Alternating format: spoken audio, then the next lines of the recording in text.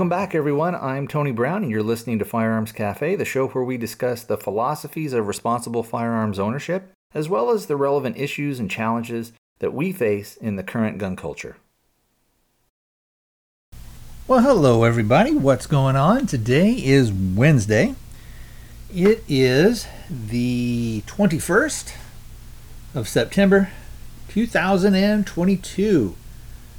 I got my dog in here with me, so you may hear her moving around. Hopefully not too much.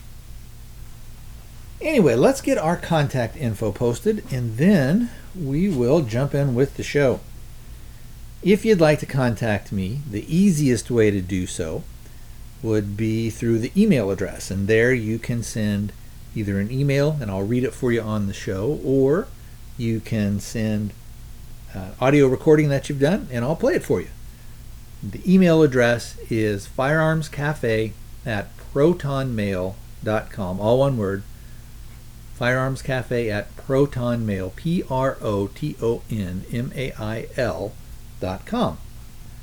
Over on the website, which is firearmscafe.com, you'll find all my social media stuff, and you will find a PayPal donation button. And if you ever wanted to support the show financially, you can click on that and follow the prompts. If you wanted to support the show, but financially is not in the cards right now, that's fine. I would ask that you share any links to the show, to the website, or the easiest way would be just to send them some feedback. All right, I think that is it for the housekeeping stuff. Oh, one last thing. I would like to thank everybody who has gone over and signed up for a Rumble account and has, subscribed or followed my channel over there. I greatly appreciate it. Like I said, I think that Rumble is probably going to be a great contender for YouTube. I don't think it will ever replace or usurp YouTube's place. YouTube is just too big. It is too much of a financial juggernaut, I think, to be replaced. But I do think something like Rumble, especially as YouTube kind of continues to do more censorship stuff, I think a lot of people are going to go over there. Hopefully it doesn't turn into just sort of like a right-wing site or anything like that. I'd like to actually see it be a thing that just welcomes everybody and is a true free speech platform. And for reals, I think that's it. So let's talk a little bit about, I guess we'll continue to call it maybe our ATF minute. That's not quite a minute, but we'll also put under that umbrella any type of legal stuff that's going on. So I heard about a case in which a guy was under indictment. And what was his name? Jose Quiros, I think. And he was under a felony indictment on a burglary charge. And I guess while he was under that indictment, he went and tried to purchase a .22 pistol at a gun store. He filled out the 4473, which is the form you have to fill out when you're going through a FFL dealer. And on there's a list of questions, and one of those questions are you under any felony indictments or charges or this, that, or the other thing? And he put on there no, and which was a falsification of a form. And then I think there was a delay, and then after the 3-day waiting period, he came back, got the firearm, and then later they found out sort of, I guess it was caught or something like that. Anyway, he got charged and was convicted of the of falsification of the form, and then of having a firearm when he wasn't supposed to, that type of stuff.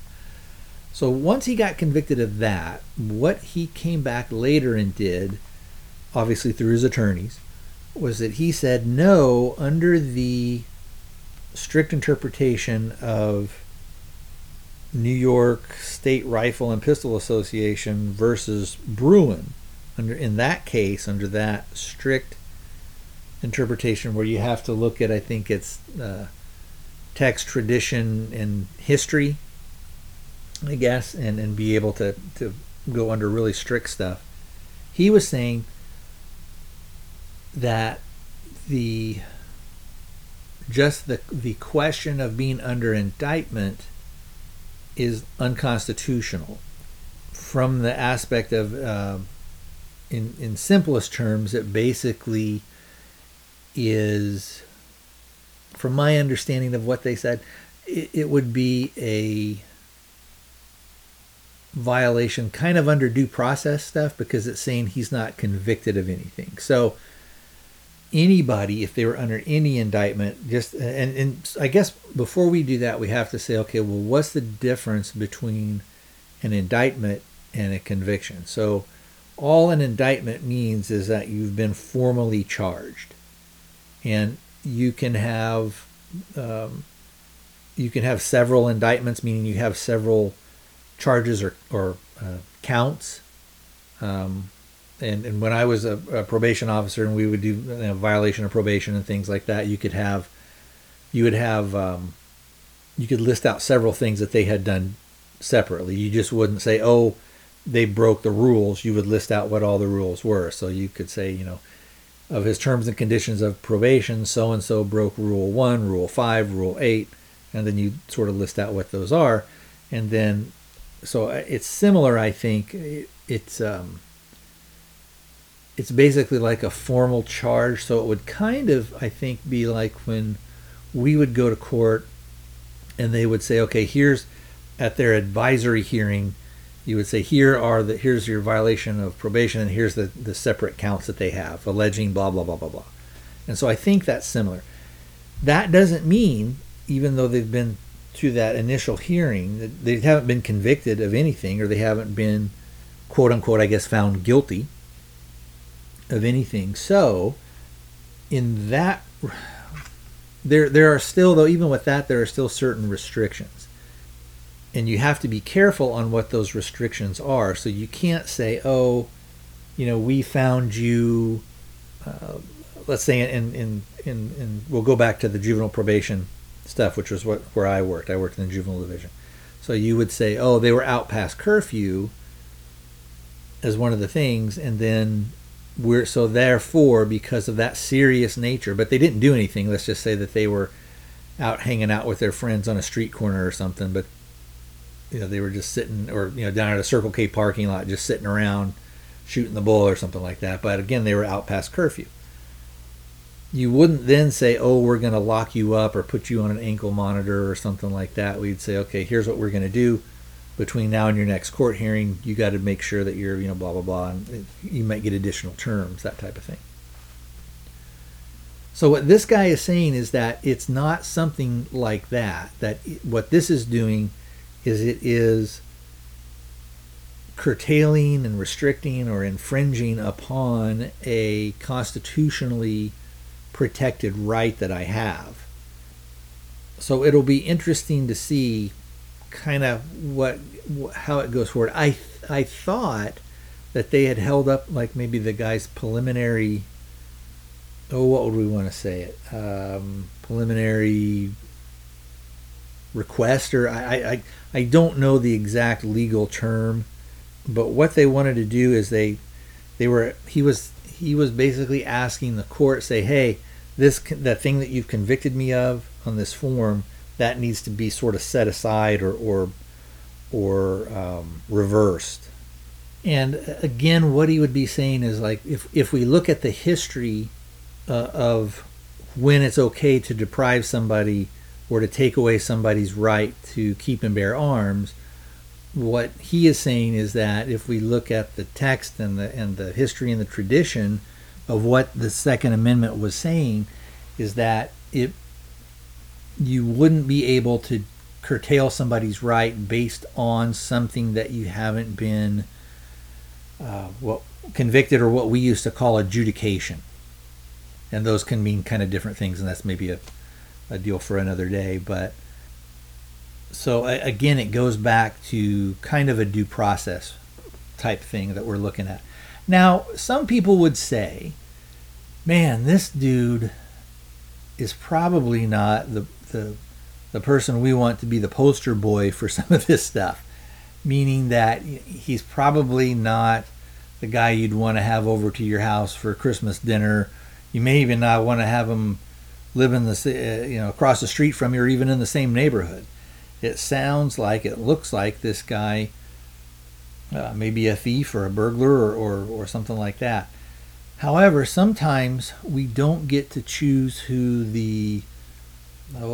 what do we want to say, like the plaintiff or the victim or something like that is going to be. I remember a long time ago, it was one of those Law and Order shows, and I think it was, and I'd only seen a few of them. I think it was like the Special Victims Unit, which generally on the show dealt with like people who were victims of sexual assault or something like that. Anyway, one of the things was on one of the shows is they had a person who was a victim of a crime, but the guy was a garbage person, was not a good person, was not a nice person, and I think it was in the investigative thing. So with the police, their kind of captain or whatever was talking to the two detectives, and he was saying, remember, we don't choose the victim.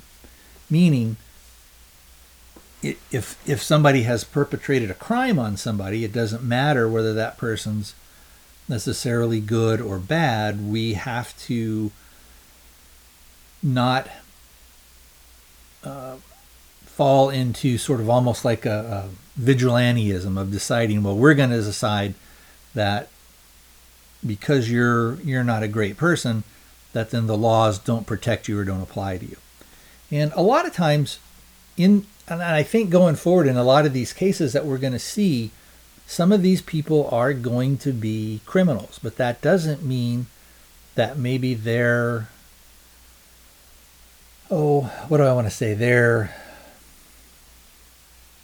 proceedings don't have merit, I guess, maybe, if that makes sense. And I've talked about before on previous shows the idea that people sometimes get it twisted and they say, man, all these laws, they seem that they're just there to protect the criminal class. It doesn't seem that when a regular person comes in, it doesn't seem that these laws apply to them. And that's not really the case. The reality is that the laws have to protect everybody. And if that person is eligible for protection under the law, then that's what it is. And then if we as a society decide, that shouldn't be this, then we can go in and change those things. But really, the majority of the laws are, I should say, supposed to be there to protect the average everyday person who is not intent on harming anyone, who doesn't want to defraud somebody or take their property or cause harm to someone or to that person's property, do damage to it. That's what the laws are really there to do in maybe it's kind of its purest form. Does that always happen in this country? Unfortunately, the answer to that is no, it doesn't. And in most countries in the world, it doesn't really happen that way. However, I think that what we're seeing with the Bruen decision and with how they're saying that you have to interpret restriction or regulation, or in some cases rescinding of a person's ability to own a firearm, that has to be under a very strict scrutiny and has to meet certain criteria. The government has to meet the burden of that. And what we're seeing and what we're finding out is that a lot of these lower courts are where maybe they would have ruled in the past, they would have said, nah, this is still fine, or the ATF can do this, or the federal government can do that. They understand that there's a precedent set. And even if those persons, let's say if those judges were, what do we call, maybe activist judges, or if they were advocates maybe for gun control, they understand that at the highest level, that this is how they have to interpret things. And a lot of them are understanding too and know I can rule this way and it may go up to a higher court, but it's just going to be overturned. And at some point, I think some of those guys, not all of them, and some of them will do that no matter what, because they are true activists and advocate judges. But I think the majority of them who are now are going to say like, well, look, this is what the precedent is. This is how the ruling is going to be interpreted, not just by the Supreme Court, but by several other federal courts and several other circuit courts throughout the land. So going forward, I think that especially 2-3 years from now, we're going to see a lot of stuff get challenged.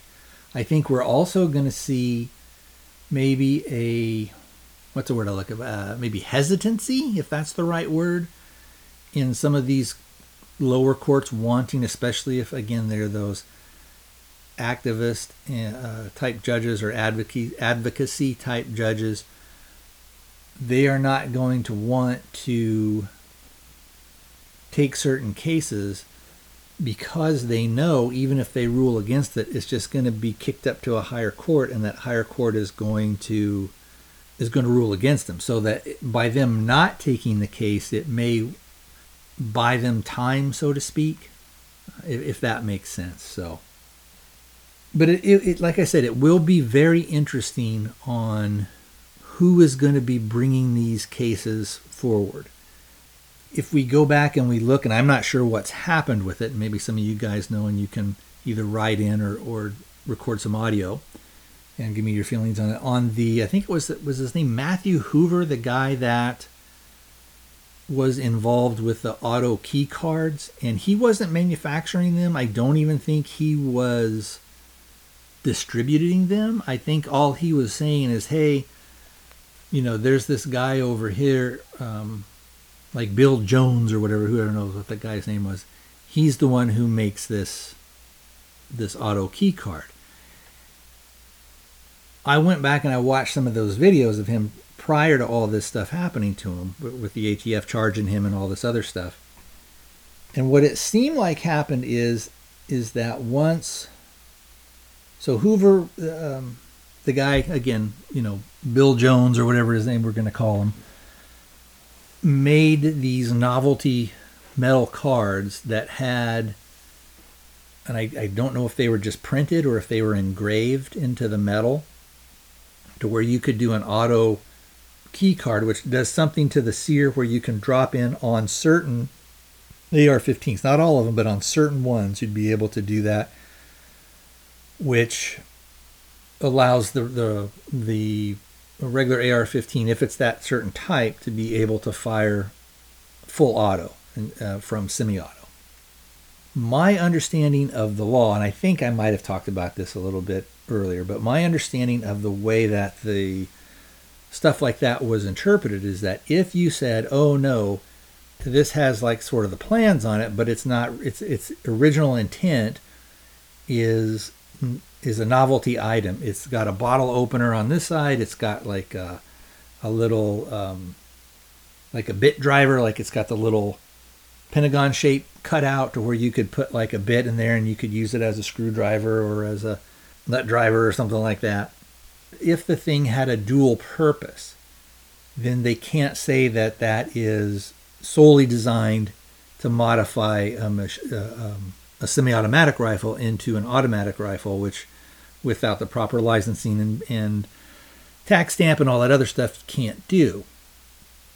And they would, I think you would also probably have to have a certain AR-15 lower that was of a certain date or something like that. I think it'd have to be pre-86, if I remember. I may have my dates wrong on that, but I think that's what you would have to have too. But again, because this guy has said, oh no, this is designed as a bottle opener, or it's designed as a coaster, it's just something, it's a novelty item. It's not meant for you to do that, which may be sort of the same thing as the solvent trap. They may say, because it has a separate purpose. Its original purpose is a solvent trap. And people say, oh, that's not really a solvent trap. Well, it's a solvent trap until you either drill a hole at the end of it. It's not a suppressor then. And that's sort of under strict interpretation of that. You can't say, oh, you have constructive intent. If in your garage you had let's say a lead pipe, and you had some other fittings, or you had a tap and die set to where you could thread everything and you had all the pieces that could make a suppressor, but you just have them as part of just your regular tool set. So it wouldn't be out of the normal thing for guys to have tap and die sets, for guys to have a lot of guys have metal lathes in their home. Well, you can make all that stuff on that metal lathe. So does that mean if you have the stock that stock is now a suppressor? Because that's kind of what they're saying. But anyway, I'm kind of getting off on track on that. I do think there will be probably injunctions on that type of stuff, on the solvent traps, if it hasn't happened already. I can't remember. There's so much stuff that's going to be challenged. I also think for sure they're going to be able to get rid of a lot of the magazine capacity restrictions. They're going to be able, I think, the whole idea of the pistol brace is going to be thrown out. I think they're going to, and even the idea of short barrel rifles are going to be challenged, especially when you can do a thing of it's just adding a piece of plastic on the back, right? So let's say that on your AR-15 pistol that you've just got you know how on the bottom of the crutch, on the crutches, they have that little rubber piece that goes over so it won't slip around. Let's say then that you have something like that goes on the back of your buffer tube. Are they going to consider that a stock? Or do you just have it to where you're like, well, I have this on here primarily because when I store it on that buffer tube, and I want the rubber boot piece there or whatever to keep it from slipping and sliding around. Or the ATF has said, well, in an emergency, if you were in a self-defense situation or a lethal, we'll call it maybe a lethal force situation where you're actually kind of defending your life, that if you quote unquote accidentally shouldered it, why they wouldn't charge you. Well, how magnanimous of them. But this type of stuff is ridiculous. It's again, like we talked about prior, people aren't going to, the whole purpose for that was to prevent concealment. Nobody's going to conceal those things. So the cat's already out of the bag on a lot of this stuff. There's so much stuff that's floating around out there. If they think there are 20 million braces, how many AR-15 uppers do you think that there are? How many? Well, and again, it wouldn't take much for what we used to call like a shade tree mechanic, or maybe even a shade tree machinist, to cut down a barrel on his own, to cut down the handguard, to do all this stuff if you wanted, with the availability of all the pieces and parts that you can get. And again, this is why they want to say every part of a firearm is in itself a firearm. And I don't think that will hold muster. I think that the idea that we have, and again, this would fall sort of under that tradition and history and probably under the intent of the text of the Second Amendment, would be that we have a tradition in this country of you making your own firearms at home and for your own use. So I could see that the idea of the short barrel rifle would be like, look, if you make it yourself and you're not going to sell it, whether you assemble it from parts or kits or from different things, that's you can't sell it. And if you want to sell it, it has to go through then an FFL dealer, and they have to serialize it. Well, probably most people, if you maybe had a homemade gun, I don't know, would people be kind of leery of buying one? I don't know that it would be that much different than if you had a buddy of yours that that built their own or assembled their own AR-15, and you took a look at it and you're like, everything looks good here, everything, it's fine, or maybe you want to change the barrel out or something like, so again, I think a lot of this stuff is going to be challenged, and I think there's going to be a lot of people that have standing, especially I think with the braces, because people are saying, well, you're saying I have to destroy it or I have to register it. You said it was legal at one point, and now it's not. You can't just arbitrarily change the rules. And this could also fall under the idea of, well, I'm building what I'm going to build. And a lot of these things, a lot of your AR lowers and things like that, they already have serial numbers on them.